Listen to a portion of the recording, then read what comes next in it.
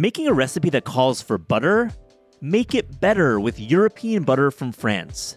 With a minimum of 82% butter fat, it's no wonder French butter is the #1 choice for chefs the world over.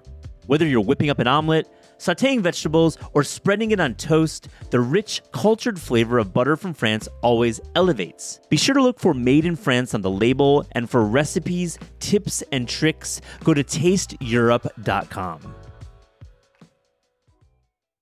I feel like in the US, you sometimes say the word Palestine and you just feel this like slight ripple of like, ew, really? Like, oh, did someone, like fart or something? Like, it's just so strange. And actually, this book is about saying, look, let's just say the word Palestinian. Let's talk about the culture. Let's talk about the food.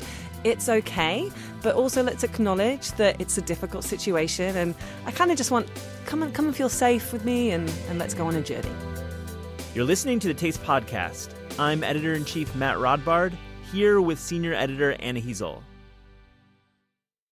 On today's show, we have Yasmin Khan, a UK-based journalist and author of the new cookbook Zaitoun, Recipes and Stories from the Palestinian Kitchen. Also on the show, we have Rebekah Peppler, author of the book Apéritif, Cocktail Hour the French Way. But Matt, what did you and Yasmin talk about? We had a great chat, Yasmin and I. This book, it's fantastic. We talked about the extensive travels and the extensive reporting she undertook while covering the Palestinian table. The travels took her through Israel, the West Bank, and Gaza. I've been seeing her book everywhere, and I haven't cooked out of it yet. But what are the recipes like? What's the cooking like? They're really sharp recipes. I really clued in on this one called Almost Za'atar, which defines za'atar in such a simple and clear way. I think it's probably the greatest, big air quote, za'atar recipe available. You can make za'atar at home, and she really defines it really well. She also went to my favorite restaurant in Haifa and wrote this really cool essay, such a colorful and voicey essay about this restaurant. I love this book. Please buy it, listener. Here's Matt talking to Yasmin.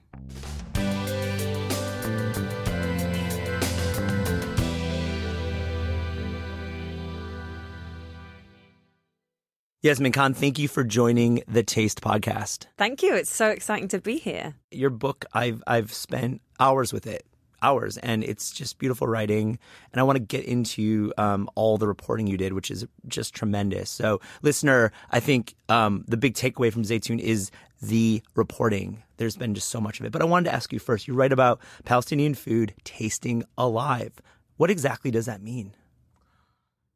It means that so much of the flavor palette of Palestinian cookery is filled with so much like zip and zing. We're talking lemons and sumac and, aromatic za'atar, flavors that really pop on your mouth. It's one of the things I remember so clearly from my first trip to that region about 10 years ago. I was, maybe it's because I grew up in the UK, but like our fresh produce there like sucks. It gets no sun. Whereas, in that region, you pick up a tomato and you could like eat a tomato like you eat an apple. It is sun-kissed, it is sweet, it is juicy. Oh. And the oranges. Let's talk about just the oranges. Yeah. The oranges, the figs. There's a reason why that whole strip is called the Fertile Crescent. Yeah. The soil is very red, and I sometimes wonder if that means that there's just good stuff going into it. Yeah. If you travel in the region and go to one of the markets and just grab a glass of orange juice, it's like a weird combination of like McDonald's like orange drink and like the sweetness is there, but then it has the balance of the acidity that it's like orange drink on steroids. Yeah. In the best possible way. I want to know, the book, obviously you have to teeter between a cookbook and obviously the political, moments that are happening there all the time. And we could talk for an hour about the politics, but I really do want to talk about the cooking. But tell me, really, you make the choice of recognizing Israeli voices, but there aren't Israeli cooks in the book. Talk about that process. Yeah, so this is a Palestinian cookbook, a book that celebrates Palestinian cuisine. But in it, because there's no such country called Palestine. I travel through Israel, the West Bank and Gaza. And in a lot of my interviews, we would naturally end up talking about some of the issues that surround kind of how Israeli policies are impacting on Palestinians. But I just really wanted, to, I guess, start off very clearly in the book saying that this isn't actually about silencing anyone's experience, but just simply allowing a space for Palestinian voices to be heard. Indeed. And bravo. Thank you for doing that, because I think it's eloquent, it's articulate, and that's very hard when you're talking about the issues in the region, really. Yeah. I mean, the very fact that we keep saying the region, I know, I'm being hedgy. It's so hedgy. And I think, this is a very US situation, actually. In Europe, in the UK, this isn't that controversial a topic, Whereas I feel like in the US, you sometimes say the word Palestine and you just feel this, slight ripple. It's like, ew, really? Did someone, fart or something? Yeah.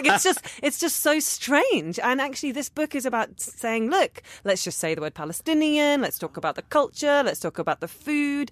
It's okay, but also let's acknowledge that it's a difficult situation, and I kind of just want come and feel safe with me, and let's go on a journey. And I feel your the use of humor and being just so articulate is threaded throughout the book. I hear your voice now, and when I read it, I hear your voice.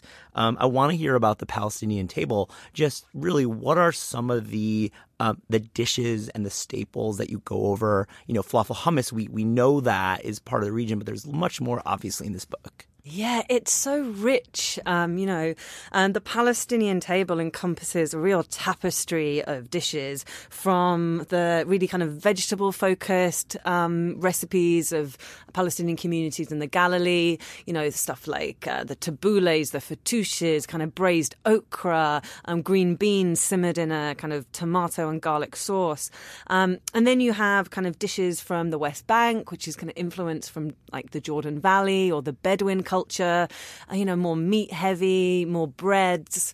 And then the cuisine of Gaza, which again is totally different, this really kind of punchy list of flavors. You read about garlic just being like part of the garlic and green chilies and dill. So it's just so exciting, I think, as a food writer, to be able to explore all of those. And of course, the ingredient that brought it all together wherever I was Zaitoun, which is the Arabic and Turkish and Farsi word for olive. And olive oil and olive trees and olives being on every table that you would go to, for me just was such a great representation of Palestinian Absolutely. food. And talk about the reporting. What was your process? I know you write about spending time in the West Bank in homes. You write about being in the Galilee in restaurants and interviewing chefs. So you're talking about home cooks, you're talking about restaurant culture. There's some agriculture obviously covered. I mean, how long were you on the road reporting this? I mean, it's an amazing accomplishment. Yeah, I did it over 2 trips, which, I think they were about a month each. And yeah, it was busy. I put on a lot of weight, but that was fine.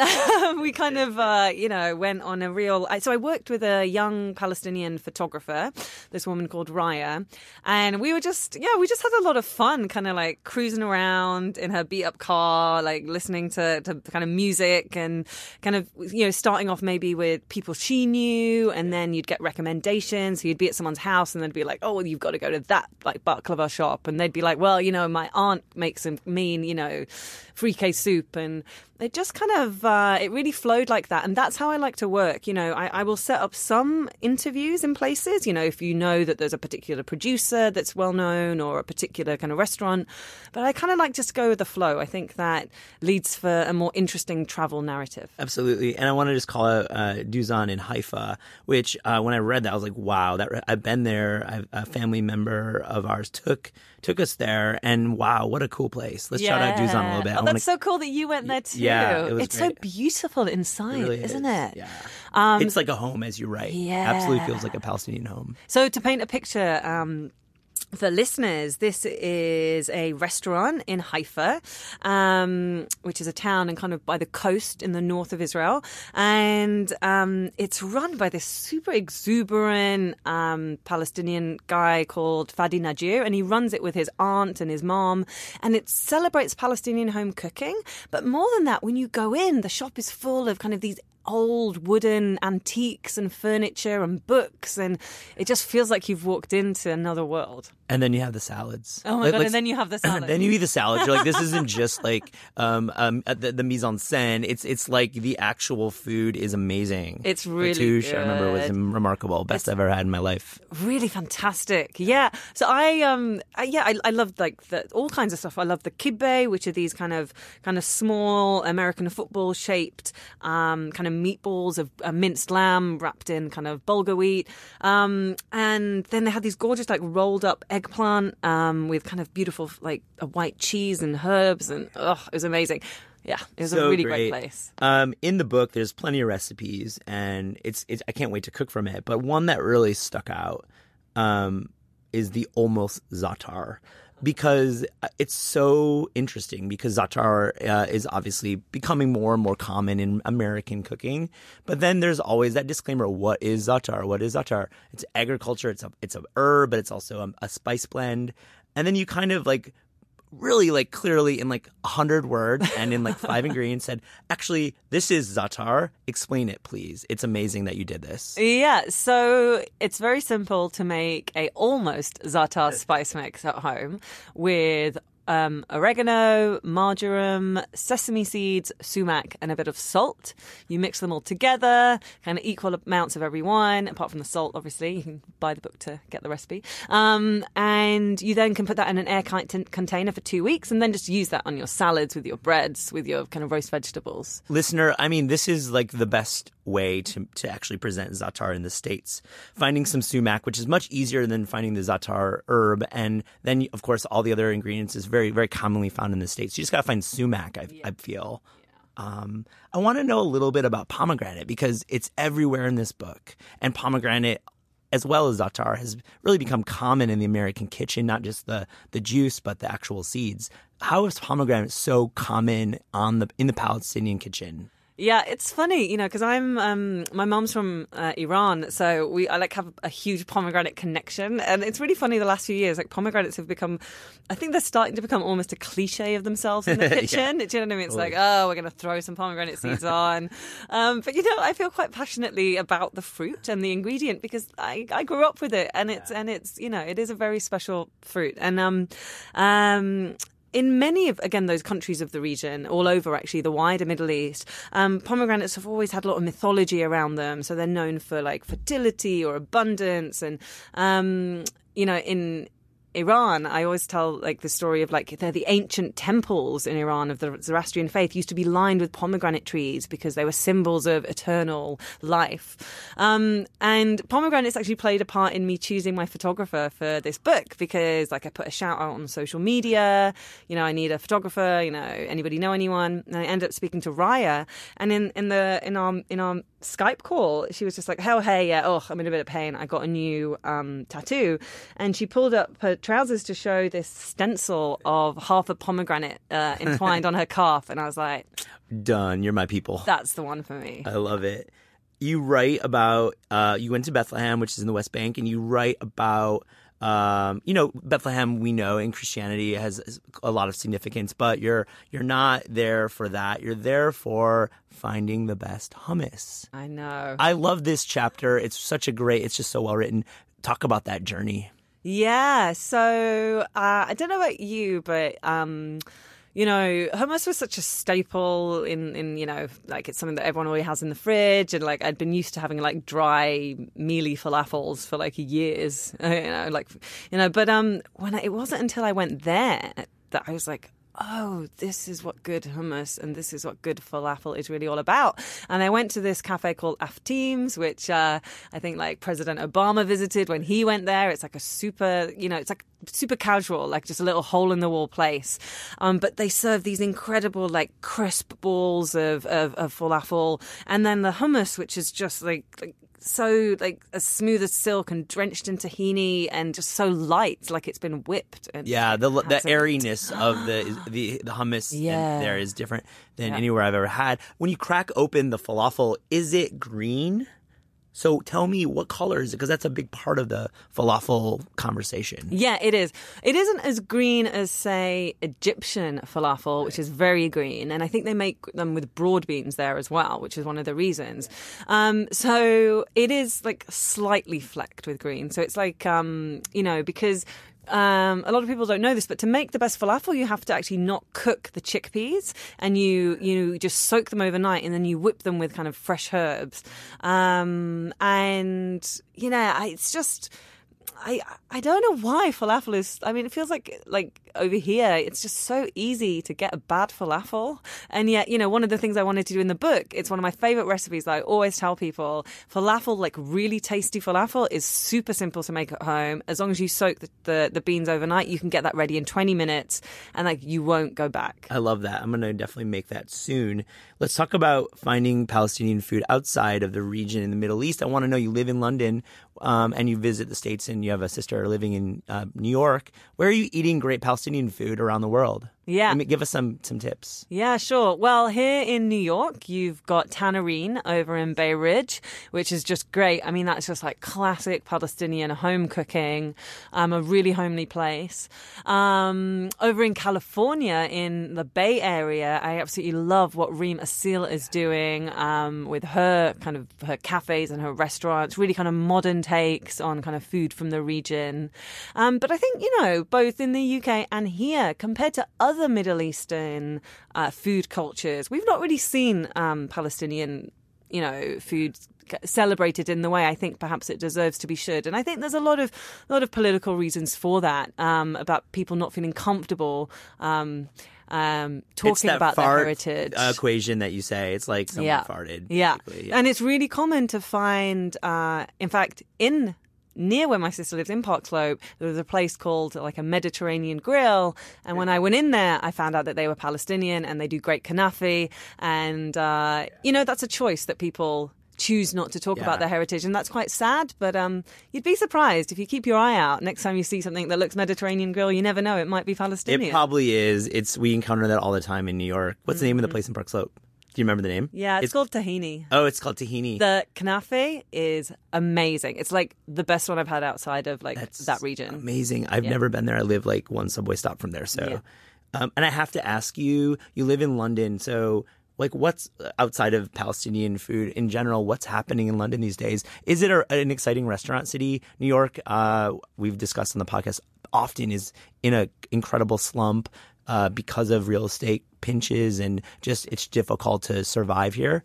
But how's London these days? Yeah, I mean, London's kick ass at the moment. I have to say, I'm not just saying it because I'm a Londoner, but, having, heard all these reputations of New York and then coming here over the last few years, I've always been like, oh, wow, I think Europe is kind of catching up. And, what I'm absolutely loving about the London food scene at the moment is that because London's such an international city, you just are getting incredible kind of local, regional dish, restaurants that are flourishing, whether it's kind of, Northern Thai food or Sri Lankan food or, I don't know, Russian food. I just it's so diverse. Honestly, I really just think that, and the food in London is very vegetable forward. That is such a huge focus. Mm-hmm. I really encourage people to just, if you want a foodie holiday, Paris, if you want something diverse, come to London. People are cooler in London too. Just shout out to people in London. But let me ask you about vegetables in London, because it's a question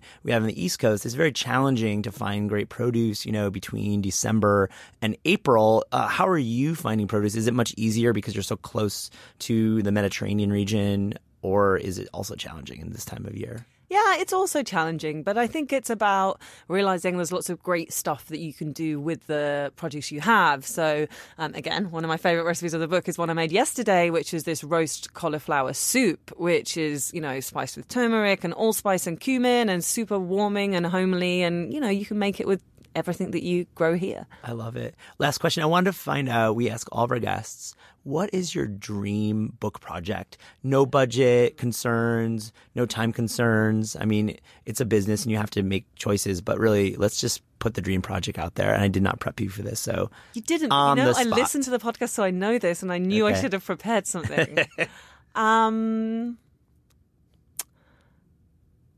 Oh man, you know what? I feel like I'm working on my dream projects right now. I feel so lucky. What can you say about it? My next book, which I can't talk about, but it's out in a couple of years. It's following on the same theme as this, kind of travel, exploring a region and telling stories of people who are misrepresented in the press. I don't know. I feel very privileged to be a writer early in my career that's able to do the work that they want to do. And we really appreciate it as readers. So thank you for joining the Taste Podcast, Yasmin. Appreciate it. Thank you. It's great to be here.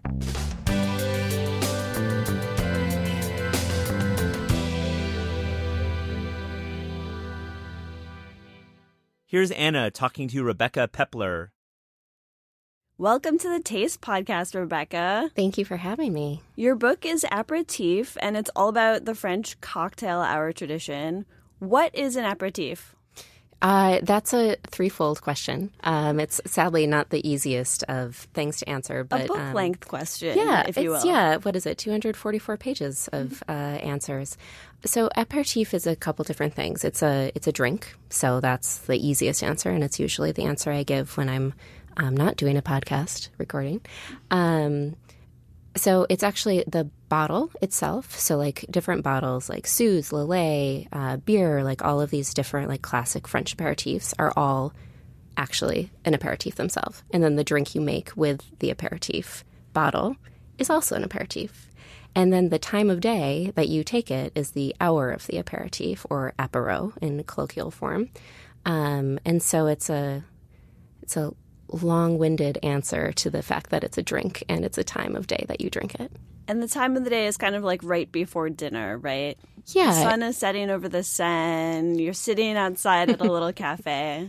Absolutely. So the subtitle of the book is Cocktail Hour the French Way, and it is one of the working subtitles for a while was Happy Hour, and I think that it's a really nice kind of equivalent cocktail hour, happy hour, because it is in that same time zone where it's like after work, before the start of the evening or dinner or whatnot, whatever you're doing. It's the one interesting thing is that in America, we think of happy hour as like end the workday, like this is like party time. And in France, it's actually the start of the evening rather than the end of the workday. It's like the beginning of something rather than celebrating the end. Okay. So you actually live in France now and lived in France while you were working on the book. Yeah. What are some of the major differences between drinking culture in, say, like New York and Paris? Because both have really vibrant drinking cultures. But how different are they? And were there any things that you really missed about New York drinking? Yeah, so I was lucky enough to be splitting time while I was writing the book between Paris and New York. So I was getting both, which was wonderful, if exhausting. But I think the main difference is the ease at which French people drink. Like this apéritif hour, or just like opening a bottle of wine, it's simply part of the day rather than an activity that's like gone out to be done. And so it can be, the book talks about taking apéritif at home, but at home kind of expands out. It's like basically anything that's not a bar or restaurant where you're paying for it, because the French do this lovely thing of taking it on the road and like out to the Seine, like you suggested, or just to a park. And here in New York, it's not as legal for us to be drinking outdoors as it is in France. But I think that they just take a much kind of more effortless way of thinking about drinking in France.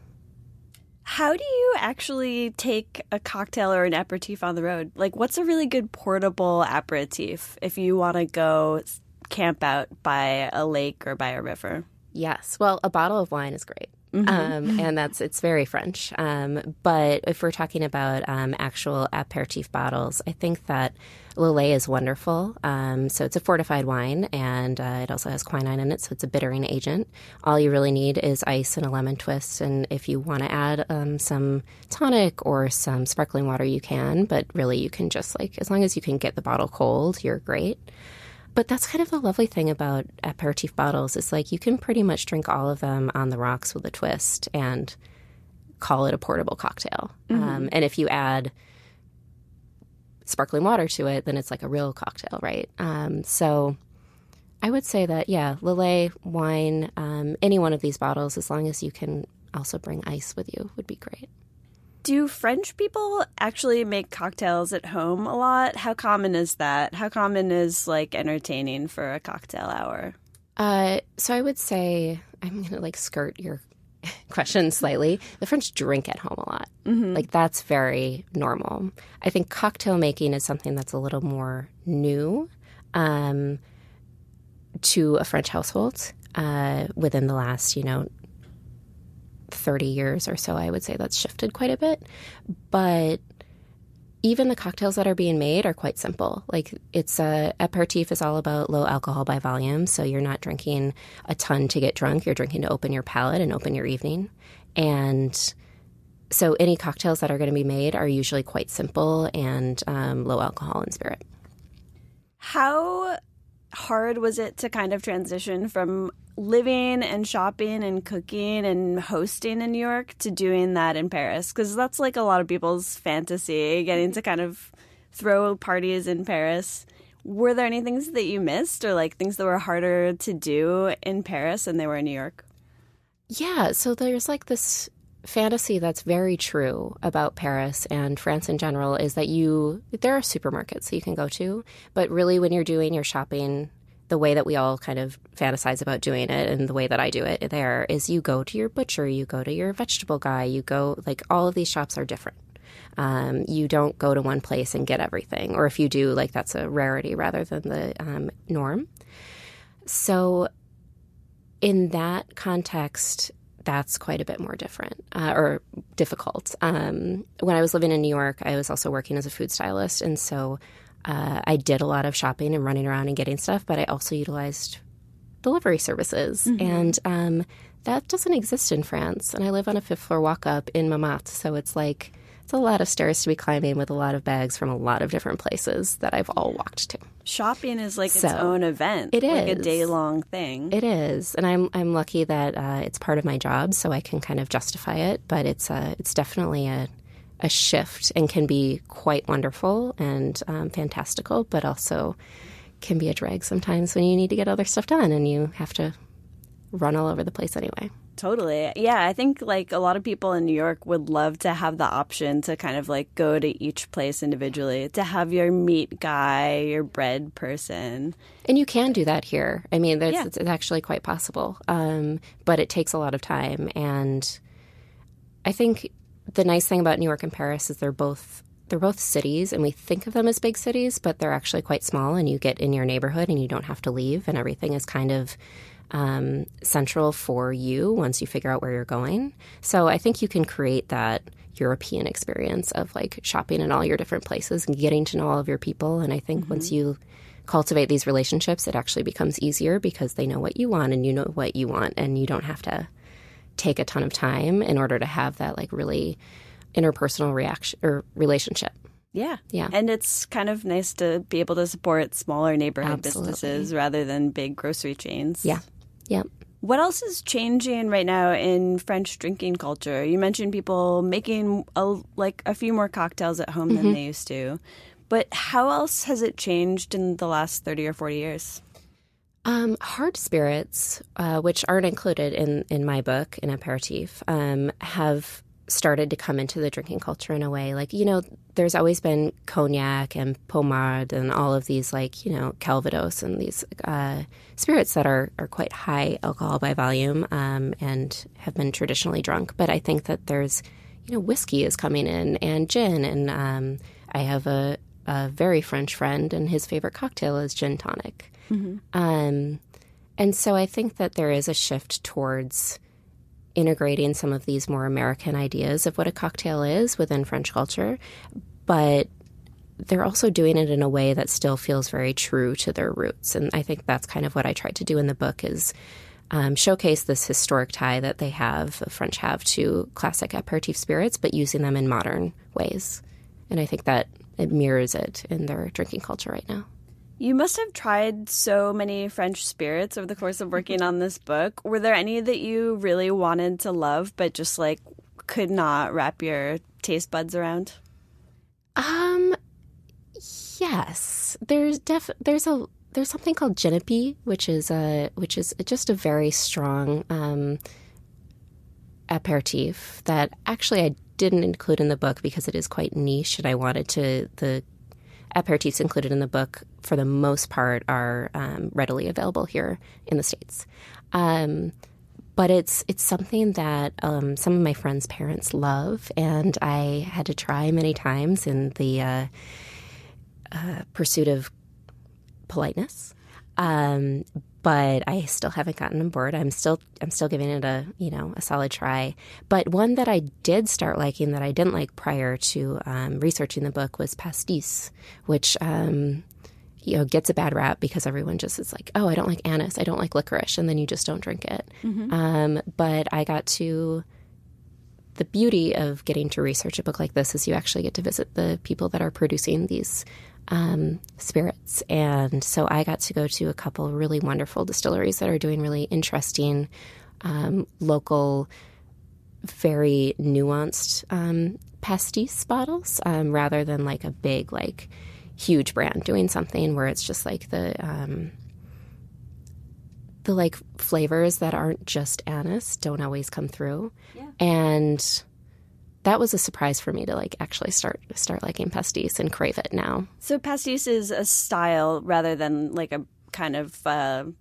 Exactly. So like that's the funny thing about aperitifs. Like Suze is a brand, right? Beer is a brand. Lillet's a brand. Pastis is not a brand. Okay. What does it taste like? It tastes a little anisey. It tastes a little anisey. So it's the drink that when you see anyone drinking in the south of France, you're like, oh, they're drinking pastis. It's a cloudy glass of what looks like water, but it's actually alcohol. And it's what you think like older gentlemen are drinking when they play pétanque, and like they actually are. But it's an anise forward spirit, but it's laced with all these different other types of herbs and botanicals. And it came out of the ban on absinthe. So it's basically absinthe without the wormwood. So it was still legal to be able to drink. Super strong. You always dilute it. Some people add ice. Some people add a lot of ice, and then it's called a piscine, which is a swimming pool. And it does the thing where it turns kind of milky once you add the ice. Yeah. It's really cool. It's a magical drink. It turns cloudy, and it has it's a compound called anethole, and it does all of these really cool scientific things that I did a bunch of research for the book and then like left them out of it because it's super interesting but doesn't quite fit into to the amount of words that I had here. But it's a great drink, and it's something to seek out and try again if you hadn't liked it the first time. Do you put it in cocktails too? There's a couple cocktails with it. There's one called the Paraquet, which is the parrot, and it's with creme de menthe and pastis and water and a lime. Lime is my modern add. If you were doing, it's a very classic French cocktail. If you were doing it in the classic way, you would not add that. And you would be careful with your ice add because people feel very strongly one way or another on that. And there's a couple other ones. I mean, I know that there's mixologists and bartenders that are probably adding it to very like interesting complex drinks. But I think it stands on its own much better, or with just a 1 or 2 part add. You talk a little in the book about Saint Germain, it came onto the scene in 2007. Yeah. So it's like a much newer liquor, but it has become so classic in bartending. Mm-hmm. Were there other kind of like new up-and-coming makers or spirits that you got really into?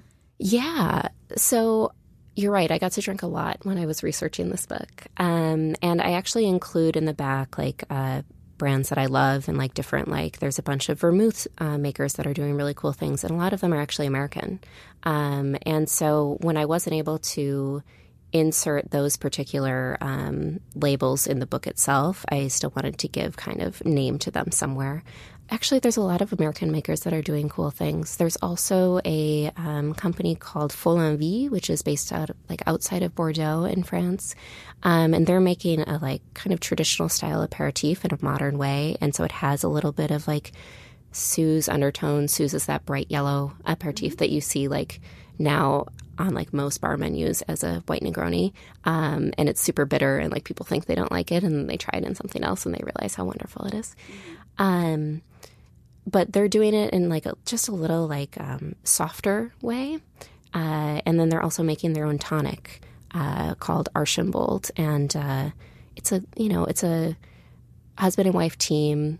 They're really interesting, and they're kind of doing exactly what I try to do with the book: talk about the tradition of aperitif, but then make it in a modern way. And they're not importing to the U.S. yet, but I highly recommend getting a bottle and smuggling it back in your dirty laundry on your way home. That sounds awesome. Yeah.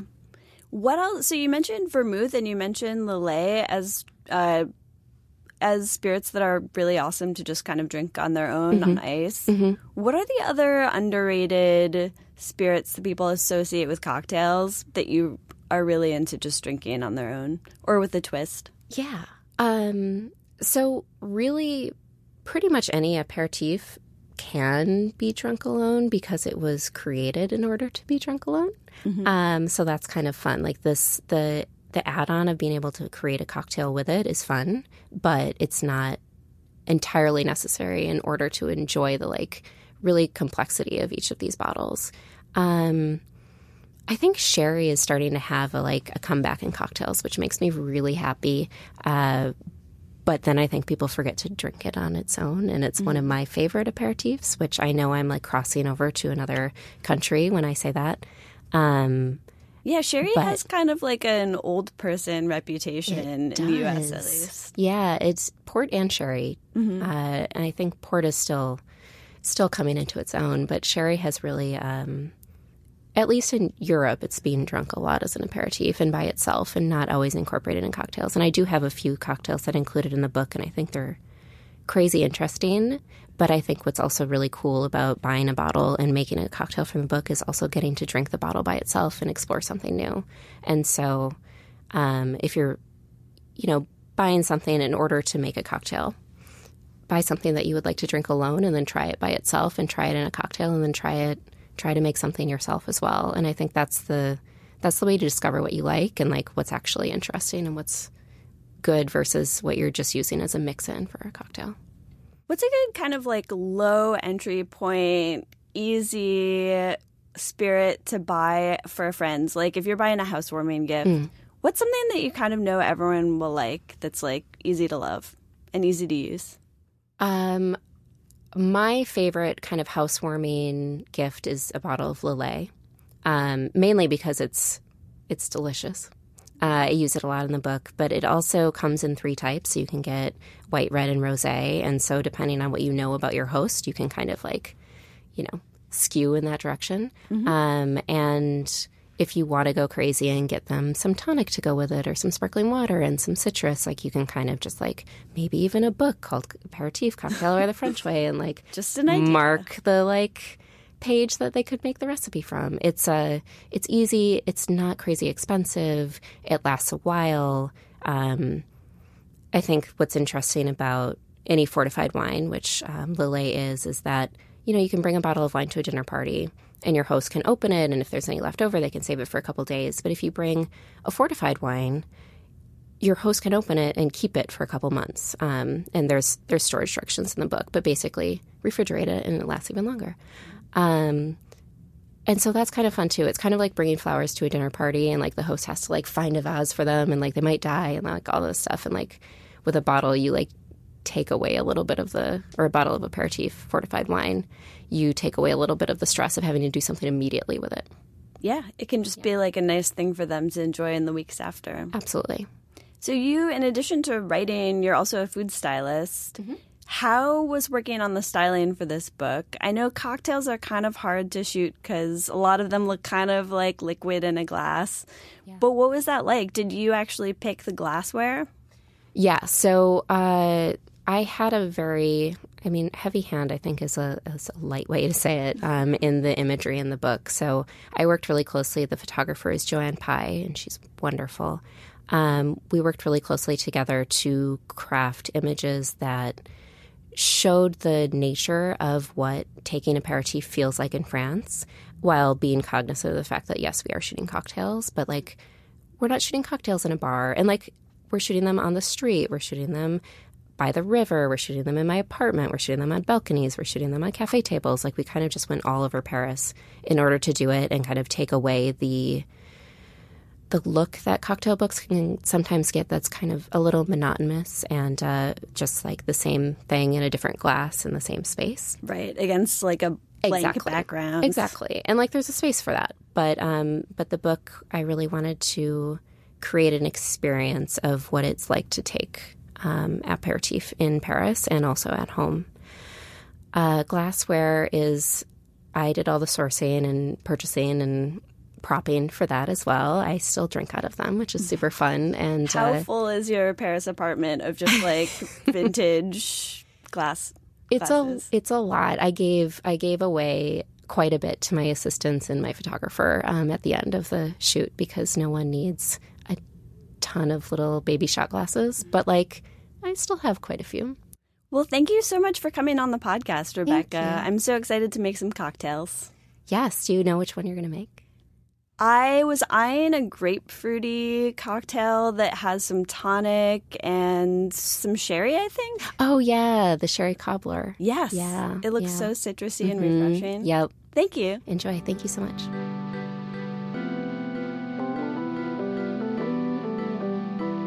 The Taste podcast is hosted by Matt Rodbard and me, Anna Heasel. The show is produced by Gabrielle Lewis, studio recordings by Pat Stango, theme music by Steve Rydell. Interviews are recorded live at Books Are Magic in Cobble Hill, Brooklyn, and at Penguin Random House Studios in Manhattan. Visit Taste online at tastecooking.com. Thanks for listening.